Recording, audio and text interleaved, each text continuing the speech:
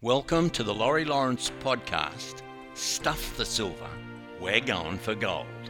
This podcast came about by me wanting to value add to my online swim teacher and coaching platform, worldwideswimschool.com.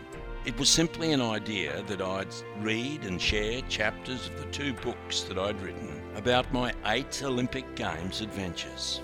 And when I run out of chapters, I'd interview some of the great sportsmen and sportswomen that I'd encountered over the 50 years of my international coaching career. Tell your friends, if it helps one person expand their lives a little or achieve their dreams, it will have served the purpose. If it doesn't do this, try at least to remember, the harder you work, the harder it is to surrender.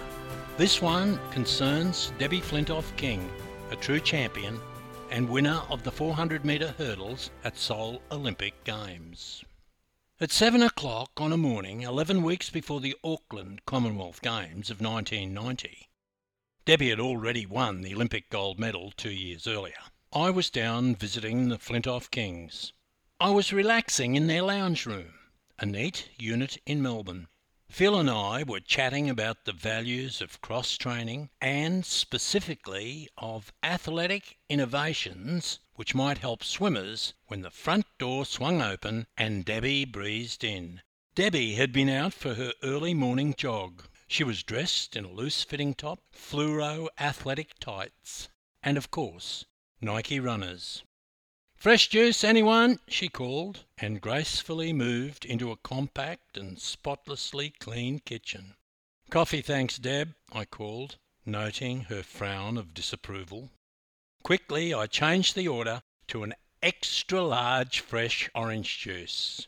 "I feel great, Phil. So fit," she enthused, as she stretched on tiptoes to get a larger glass for my juice.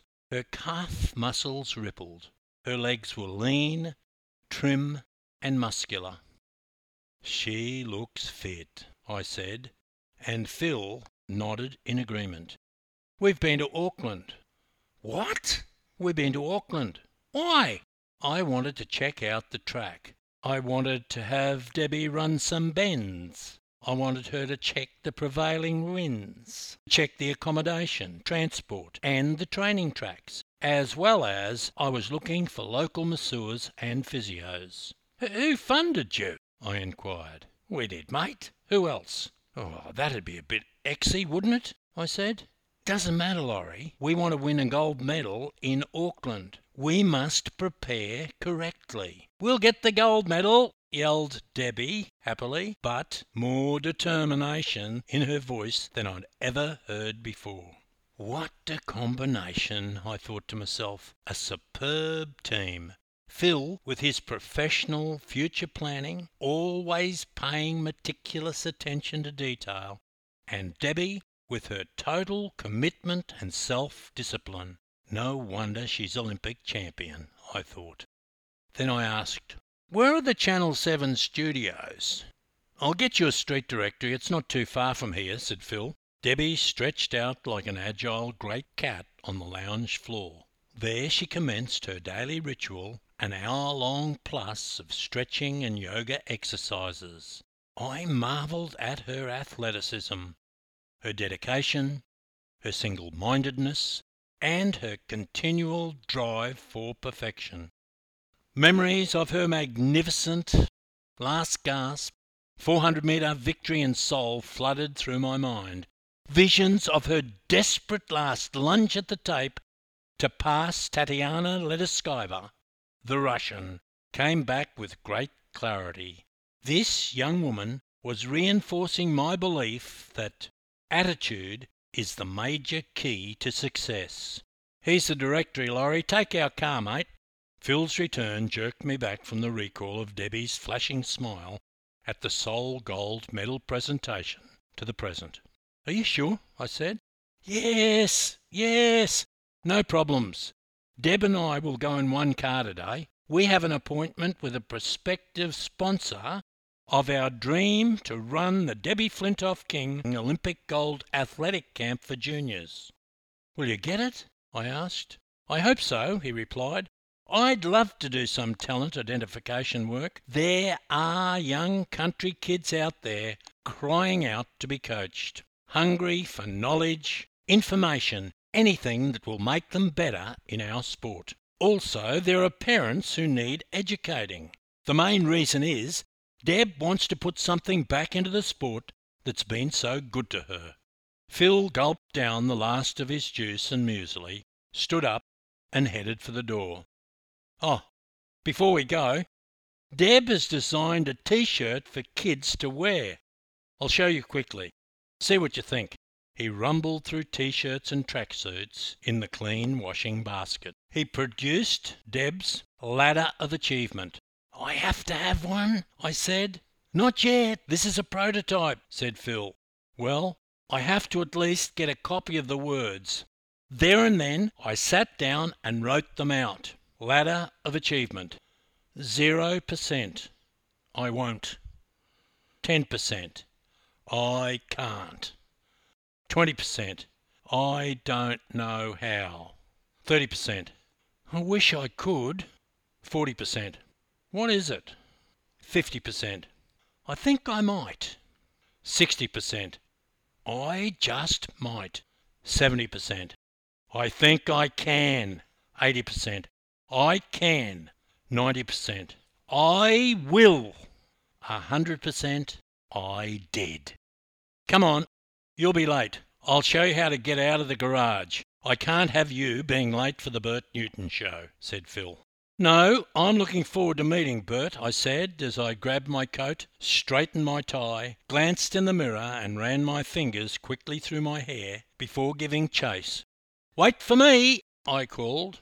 Phil was already at the lift waiting. We took the lift to the basement in silence. Do you know, it has always intrigued me why people don't talk in lifts. I vowed then and there that henceforth I would always chat in lifts. We threaded our way through narrow concrete passageways to the car park, and Phil threw me the keys. "Jump in, reverse out, follow me. I'll show you how to get out," he yelled over his shoulder as he headed for the exit. I threw my bag into the boot, onto a pile of papers and socks. Firstly, I had to move a large training pace clock, 4 pairs of Nike spikes, and 2 sets of starting blocks. Typical coach's car, I thought. But at least it was a hell of a lot better organised, and the boot was neater than that belonging to the great grand old man of Australian swimming, Forbes Carlyle. Phil's car was the Hilton compared to Forbes's. They reckoned Forbes's old machine hadn't been tidied since the day he bought it after the 1956 Olympics. Phil was already at the electronic gate. "Hurry up, reverse it out. I've got more to do than waste my time on potential TV personalities. There are Commonwealth gold medals to be won."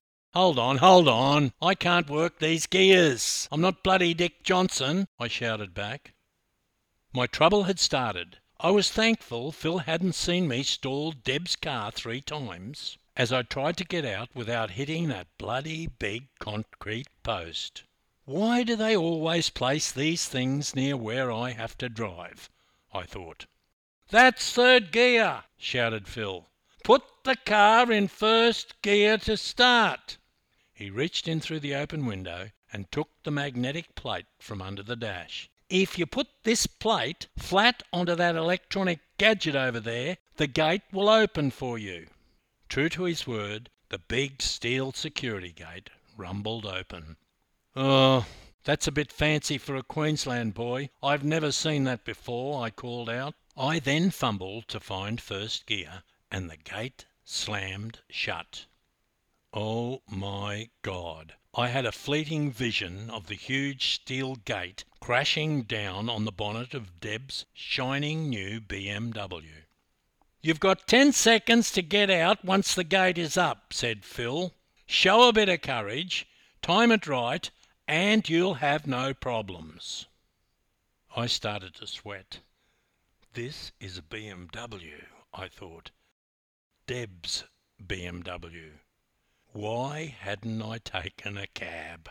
Phil put his magnetic plate onto the electronic gadget once more, and the huge steel gates rumbled up again. "Go!" he yelled, but I stalled the car again. Beads of sweat appeared on my brow. My skin went clammy. My hands were sweaty. My throat dry. My heart started to pump. And I mean pump, really pump. More pressure here than at the Olympics, I thought. Where's Armstrong? Where's the animal? Oh, I need him. He's good in pressure situations. The giant gate slammed shut again.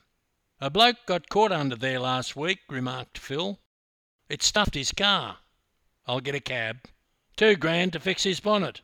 I'll get a cab." "You will not. Debbie won't hear of it." "I'll get a cab." "Don't worry, it's Deb's car." "I'll get a cab." "No guts, no glory, boy. Go for it." "Let me get a cab." "No way." He hit the electronic gadget once more and yelled, "Go!" Words I had uttered to my young charges thousands of times flashed into my subconscious. Never consider failure. How I escaped that garage is a miracle, but pride is a great motivator, and my pride wouldn't let Mr. Phil King, athletic coaching supremo, and a Victorian to boot, take the wheel and put one over this humble banana bender. 5 minutes later, out on the road, my heart rate returned to something like normal, and I began to loosen up. The radio was blaring, and I started to whistle the DJ's morning drive time song. Don't worry, be happy. Melbourne's morning peak hour on St Kilda Road is an experience not to be missed. Cars bumper to bumper, horns honking, businessmen on car phones, blinkers flashing. Oh, my nerves were jangling. Remember your defensive driving, I told myself. Oh, roadworks. 3 lanes into 2. I waved to a couple of strapping main road guys leaning nonchalantly on their shovels, watching their mates dig up the road. I winked at a couple of school kids in the back of a Corolla. Then I glanced down at the BMW's instrument panel. Oh, my skin went clammy, my hands sweaty, my throat dry, my heart started to pump again. It was happening twice in one day. I couldn't believe it. The Flintoff-Kings must take strange pleasure in having me panic. The petrol gauge of the BMW showed empty. My mind raced. I had myself running out of petrol, pushing Debbie's car on a busy St Kilda road, or, worse still, dumping it and having to hitchhike to the nearest petrol station. The next 5 minutes were among the most agonising of my life.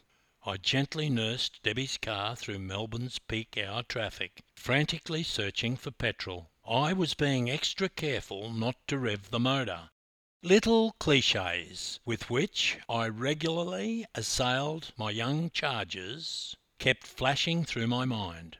By failing to prepare, you are preparing to fail. Why hadn't I checked the petrol gauge? Did Phil have a spare tank in the boot? No, only those bloody Nike running spikes. And then, at last, a petrol station. I flashed the blinker, did a quick U-turn, gave the forks to some guy who abused me, and coasted into the petrol station up to the super pump. Oh my God. Amazing. A large red-faced man with a slightly greying moustache came from the office. He was smiling and wiping his hands with an oily rag. "Fill her up, mate," I shouted. "Don't spare the cost." I tossed him the keys. I was relieved to be at a service station. 1 minute later he was back at the window giving me the strangest look. "Anything else, mate?" "No, thanks." "Oil?" "No, thanks." "Check the water?" "No, thanks." "That'll be 28 cents, mate, and if it's any consolation to you, I've been pumping gas here for almost 28 years, and that's the least amount of money ever spent to fill a tank." "You're kidding." "No, 28 cents, mate," and his eyes lightened. "Say, I know you. You're that swimming coach, that fellow from Queensland. You're the silly one, aren't you?" I was mortified. I gave him 50 cents and told him to keep the change and to tell no one he'd met me. I arrived back at Flintoff-King's after a busy day with the media. I was completely drained, but ready to relax and laugh with this fun-loving duo. I told them about the broken petrol gauge and we laughed for some 20 minutes. I had parked the car on the street. My dad once told me, "Son, never get bitten by the same dog twice." And I really didn't want to run the gauntlet of that steel automatic gate. When I walked in, Deb was on the floor where I had left her earlier in the day. Her normal, infectious smile had been replaced by a concerned and sombre expression. "Deb pulled a hamstring at training tonight," Phil whispered hoarsely. "What?" I asked, incredulous. "She's been icing it now for over an hour. She's going to need all the professional help and courage in the world to beat this one and win in Auckland." "Oh, God, why now?" he mused. "It's hard enough beating opponents without having to overcome an injury as well." "I'll do it," Deb whispered. "I've got to be there. I've put in too many hours on the training track to watch these games on TV."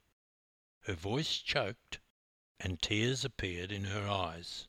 11 weeks later, tears rolled down my face as I watched Debbie beaten into second place by the blue-eyed English blonde, Sally Gunnell from Essex. Debbie's dream of winning 3 consecutive Commonwealth Games gold medals was shattered as she faltered at the last hurdle. Sally, much of whose training was done on the family farm at Chigwell, sensed Debbie's momentary weakness as she approached the last hurdle. She seized the opportunity and ran like a wild animal chasing prey.